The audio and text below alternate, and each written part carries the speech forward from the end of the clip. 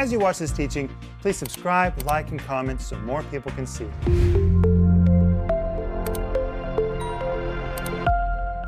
But hey, we want you today to go to our website and get the free download, How to Keep Your Head on Straight in a World Gone Crazy. I said yesterday, it's okay to keep your brain in your head. Today, people have become so open-minded, their brains have fallen out. I mean, I just cannot believe some of the things I hear people say. I'm thinking, keep your brain in your head. It's all right to have a mind and to use it. And we need to know how to keep our head on straight, even when it feels like we're surrounded by a world that is diverting into a whole bunch of crazy directions. You know what? If you'll just keep your head on straight, you'll come out on the top of the class. Everybody else thinks. Everybody else makes moral mistakes. But when you keep your head on straight, you end up at the top of the class. You float to the top. That's just what happens. So keep your head on straight and order this download. It's enormous. It's 110 pages. Sweetheart, when I look at this, I'm amazed at what we do to provide these free downloads for people that are hungry for the Bible. It's such a gift, so please get yours. And you might as well order the whole series that goes with it. 15 parts. It's based on my regular TV program, How to Keep Your Head on Straight in a World Gone Crazy. And it comes with the book. And by the way, there is so much in the book that I could never teach in those 15 programs. For example, there's one chapter in here called, Could You Pass a Doctrine Test? Now that may not sound very interesting. I think you would be stunned to read that chapter. Stunned. You know why? Because doctrine is not taught in the church today. People don't know doctrine. They don't know it. People know motivational preaching. That's good. It's good. They know faith preaching. That's good. They know inspirational preaching. That's good. But they don't know doctrine, because verse by verse teaching of the Bible is where doctrine comes from. And that's almost like a lost art. It doesn't happen. It's what I do in my regular daily TV program. You know why? Because people need the meat and potatoes of the Word of God. It's what gives you stability. It's what reinforces you. It gives you the ability to discern what is right and wrong. The Bible tells us that. In Hebrews chapter 5, it says, when you're exercised by truth, you have the ability to discern what's right and wrong. When you're really exercised by truth, it doesn't take you long to recognize what's right and what's wrong, because you've got such a core in you that knows truth. Anyway, this chapter is called, Could You Pass a Doctrine Test? Let me tell you, this book, Paul, this book is amazing. It's amazing, and it's amazing that it is a pre-pandemic book. Has nothing to do with the pandemic. The title may seem like it has to do with the pandemic. That's just because things are a little crazy around us. This is about how to know exactly where you are and how to discern what's right, not just right for you, what is right, and then how to build your life on it. Well, and Rick, the Bible says in Romans chapter 12, verse 2, and do not be conformed to this world, but be transformed by the renewing of your mind. And it's not that you just become religious and you get your mind transformed, but look what you're able to do, that you may prove what is good and acceptable and perfect will of God. We'll know what to do and we'll know what's right. But that's what the Bible gives you. Yes. There's nothing better than a good dose of the Bible. Nothing. And that's why the devil hates it and wants people to drop it. He knows that when you have the Bible as your foundation, you're going to do well in life. He wants to mess you up.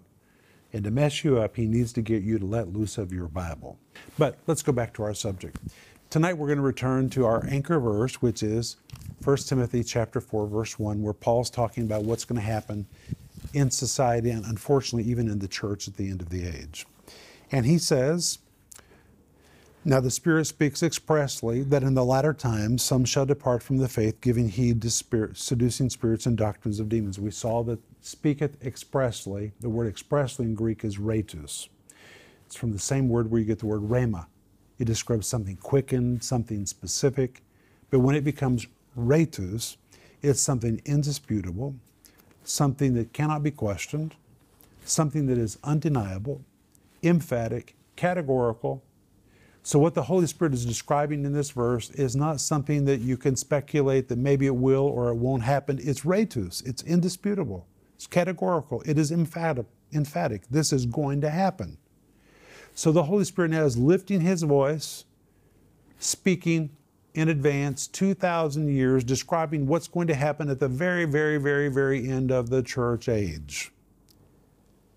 And the verse says, now the Spirit speaks emphatically, categorically, indisputably that in the latter times, and I told you this word latter, the Greek word husteros, it describes the ultimate end of a thing.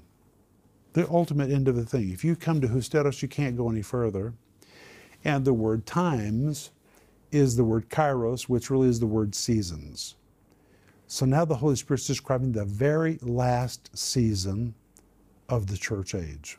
Well, the church age is about 2,000 years. He's describing the very, very end. When you've sailed to the last port and you can't go any further, this is as far as you can go. You'll know you've come to that age because of the next statement. It says, some shall depart from the faith, giving heed to seducing spirits and doctrines of demons. Notice it says the faith. The faith in Greek has a definite article, which means this is not faith for miracles or faith for healing or faith for finances. It's the faith. It's a definite article. The faith is the clear, sound teaching of Scripture. And basically it's saying that there's going to be an abandoning of the Bible at the end of the age. You know, it's interesting. I watched over the years how technology has changed our handling of the Scriptures. And when I first began to note it and I would talk about it, people kind of looked at me like I was a fuddy-duddy. But you know what? I was right. I remember once, and this must have been 20 years ago, big screen projectors just started showing up in churches. That's exactly what I'm talking about. And we were on the front row together, and people started putting verses on the screen. Yep. And I remember you turned And around. there's nothing wrong with that inherently. No, it's helpful. That in itself is helpful. Mm-hmm. But I remember you turning around and saying, this is going to be a problem. People are going to stop bringing their Bibles to church. They did. They stopped bringing their Bibles. And now very few people actually bring paper books, Bibles to church. Most of them bring their telephones, their iPads. Which is kind of another way of just bringing nothing. It may be if you read your Bible on your phone, that's wonderful. But I like to read my paper Bible. But what has happened is a dumbing down of the church has taken place. And it didn't happen on purpose, but it happened. But when you where people, you hand them a Bible, they don't know how to use it. Mm-hmm. They don't even know where the books are because they're accustomed just to punching it in their phone or whatever they're using. They've become biblically illiterate. And at the same time, verse by verse teaching of the Bible has begun to disappear. Just think to yourself, how many people, for example, on TV, are verse by verse teachers of the Bible? You won't think of very many. How many pastors do you know, and I'm not anti-pastor, I am a pastor, but how many pastors do you know that really today go through books of the Bible with their congregation, verse by verse, word by word? It's almost non-existent. And when you no longer have that, you begin to be biblically illiterate. You end up preaching on themes or topics or motivational or inspirational, exciting things that build a crowd and make everybody shout hallelujah. But you know what? That's not life. You need meat and potatoes to live. You need the verse by verse teaching of the Bible, what I call teaching people can trust, that they can build their lives on. But the Holy Spirit in this verse says at the end of the age that there will be a departing from, the Greek says hepistos, from the explicit teaching of Scripture, a departure from it. Well, nobody woke up and said, we're going to reject the Bible. But very slowly, the way we preach has changed, the way we teach has changed, what we teach has changed, and there has been a departure. So now we have a church, and of course I'm speaking generally, very generally, but generally we have a church that is biblically illiterate. People don't even know what's right and wrong. I'm talking about in the pews. People do not know what is right and wrong. And in fact, if you stand up and speak something straight from the Bible, people will say, well, you're just being unloving and unjudgmental. They don't know it's what the Bible says. They don't know because they haven't heard it taught from the pulpit. And sometimes people say, oh, the body of Christ is such a mess. Well, I'm going to tell you, it's going to land at the foot of preachers, including me, because we are to be God's prophetic voice. And if we're not speaking the Word of God, we have failed, and it just creates a mess in the whole church. Pray for your pastor. Pray for me. Pray for Denise. Pray for Paul. Pray for anybody on TV. Pray that we'll do our job the way we're called to do it. But this verse says there's going to be a departure, aphistemi. By the way, the word aphistemi, it's where you get the word for apostasy. It's the same Greek word. It's the apostate church. Well, you know, you think that the apostate church is just going to be people who deny the Bible and they mock the cross. No, not necessarily. Apostate, apostasy, from the Greek word aphistemi, means to distance yourself. Mm-hmm. They have distanced themselves from where they used to be. It's like Denise and I were preaching in a church one day. We were there for a couple nights. Wonderful meetings. And I just was doing in that church what I do, teaching verse by verse. And I don't just teach verse by verse, I teach word by word. And the last night we were sitting in the pastor's office after the service, and he was just like looking at me. I thought, why is he looking at me like that? And he said, may I say something to you? I said, sure.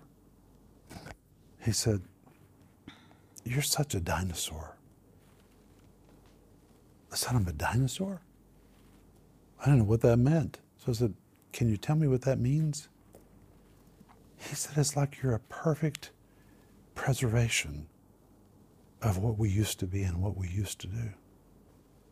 He said, we're not like you anymore. We've kind of moved on. But you're perfectly preserved teaching the Bible the way we used to. That's the first time in my life I was happy to be called a dinosaur. They didn't intentionally change. Media changes them, technology changes them. They just get caught up in the whirlwind of change, and there's been a departure.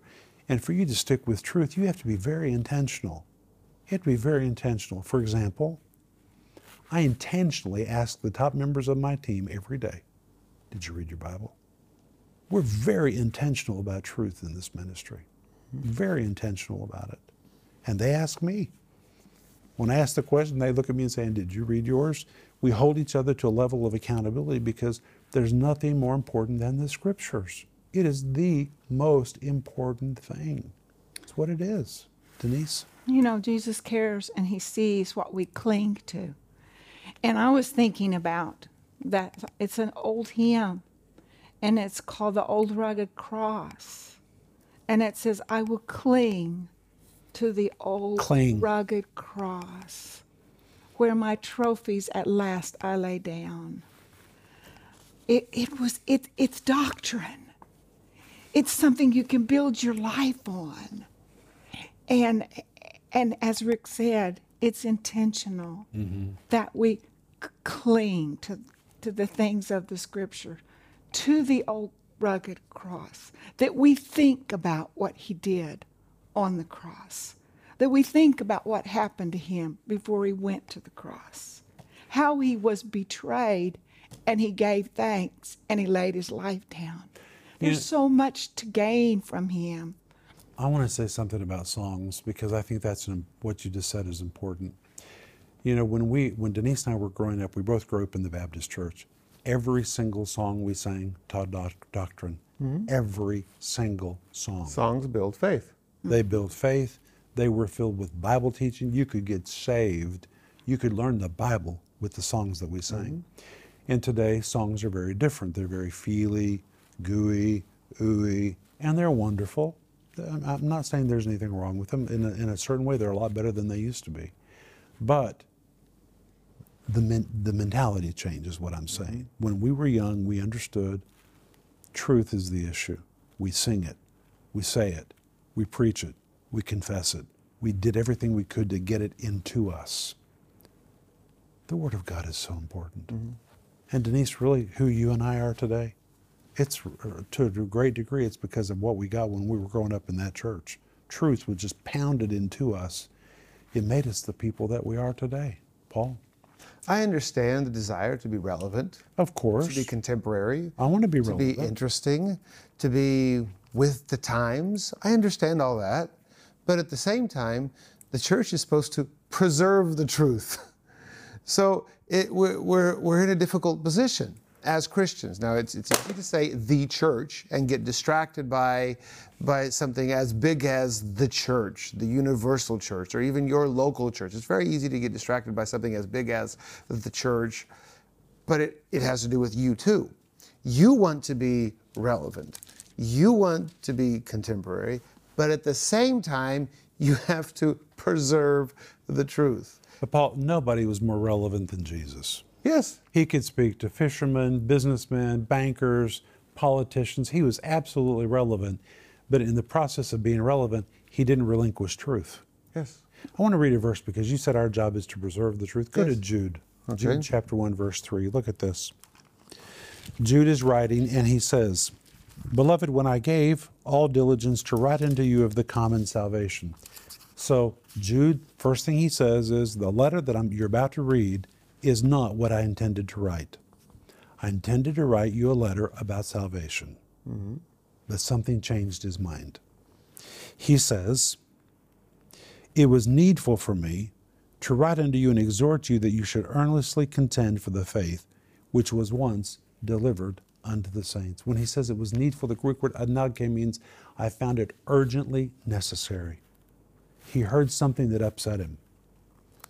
And rather than write a beautiful letter about salvation, he knew he needed to hit something and hit it hard. And he said, you need to contend for the faith. Guess what? The word faith has a definite article. The teaching of the Bible. The word contend, earnestly contend, the Greek word agonizomai. The word epi means over, the word agony, agonizomai, to agonize over. You need to agonize over the Word of God. You need to agonize in your fighting for it, your defense of it, your preservation of it. And then he goes on to say, which was once delivered unto the saints. The word once, the Greek word hapax, means once and for all completed, no additions, no amendments, no alterations ever needed. Now what's happening today is people are trying to amend it. People are trying to alter it. They're even saying there's certain sections of it that you shouldn't read, and in some countries today, if you read certain sections of the Bible, you'll be prosecuted. They're trying to make it politically correct. The Bible is not politically correct. It is not. It's just not. That's okay. It's the Word of God. God's not politically correct. Jesus was never politically correct, but he was relevant. And this verse says that we are to agonize over and defend the faith that was hapax, once and for all, in a completed state, delivered to the saints. The word delivered is the Greek word paradidomai. The word paradidomai is where you get the word for a tradition. Well, let's talk about a tradition. If you don't give traditions to your kids, They won't have them. they won't have any traditions. Denise and I have been guilty of this on several levels because we left the United States and we lost a lot of traditions. Haven't been living in America for decades, for example. Where we live in the world, they don't celebrate Christmas like you celebrate it. They don't have 4th of July. They don't have Thanksgiving. They don't have those traditions. Well, through the years, you can forget traditions. Passing a tradition on has to be deliberate. And this verse is really saying we have to be very deliberate in passing truth to others the way that it was given to us. Not to alter it, not to change it. That just like you're sticky about the way you practice Christmas and very picky about the way that you're going to celebrate Thanksgiving and when you show up and what you eat and you have to have cranberries, and that's the way we always did it. That's the way we are to be with the Word of God. The Word of God is the Word of God. We've got to pass it on in its most original form. That is the assignment that has been entrusted to us. But when Jude wrote that, you know why Jude wrote his letter? because he read Peter's. And when he read Peter's letters, chapter 2 was so explicit about people smuggling error into the church, disguising error to look like truth. It upset James so much that James says, I'm scrapping my plans. I have to address this too. I was going to write a really pretty letter about salvation, but I just laying that aside. I have to urgently address the real issue. We have to contend over the faith because the faith was under assault. He said we've got to keep it in its original form. Paul? Acts chapter 2, verse 42 says they continued steadfast in the apostles' doctrine. Apostles' doctrine. Where do we find the apostles' doctrine today? In the New Testament. We have to stick steadfast to the apostles' doctrine. And this is the best place to find it in its most original form. And you know what? Anybody who thinks the Bible is boring, they haven't heard the Bible taught. Or read it. Because I'll tell you, I've been teaching the Bible my whole life. I have never been more amazed by the Bible than I am right now, Denise. Absolutely. This book is amazing. The Word of God is amazing. Because it's true. I mean, when it says you're a child of God, if you really think about that, I'm a child of God. I'm His child. But that's the truth. We're out of time. This has been so good to be with you. I want you to be sure to go to the website and make sure you get the free download, How to Keep Your Head on Straight in a World Gone Crazy. And I'd love to hear your comments, what you think about home group tonight, and let us know how to pray for you. And we'll be back tomorrow night. We're going to pick up right here. Sleep well. Bye-bye. If you enjoyed that teaching, please subscribe, like, and comment so more people can see it.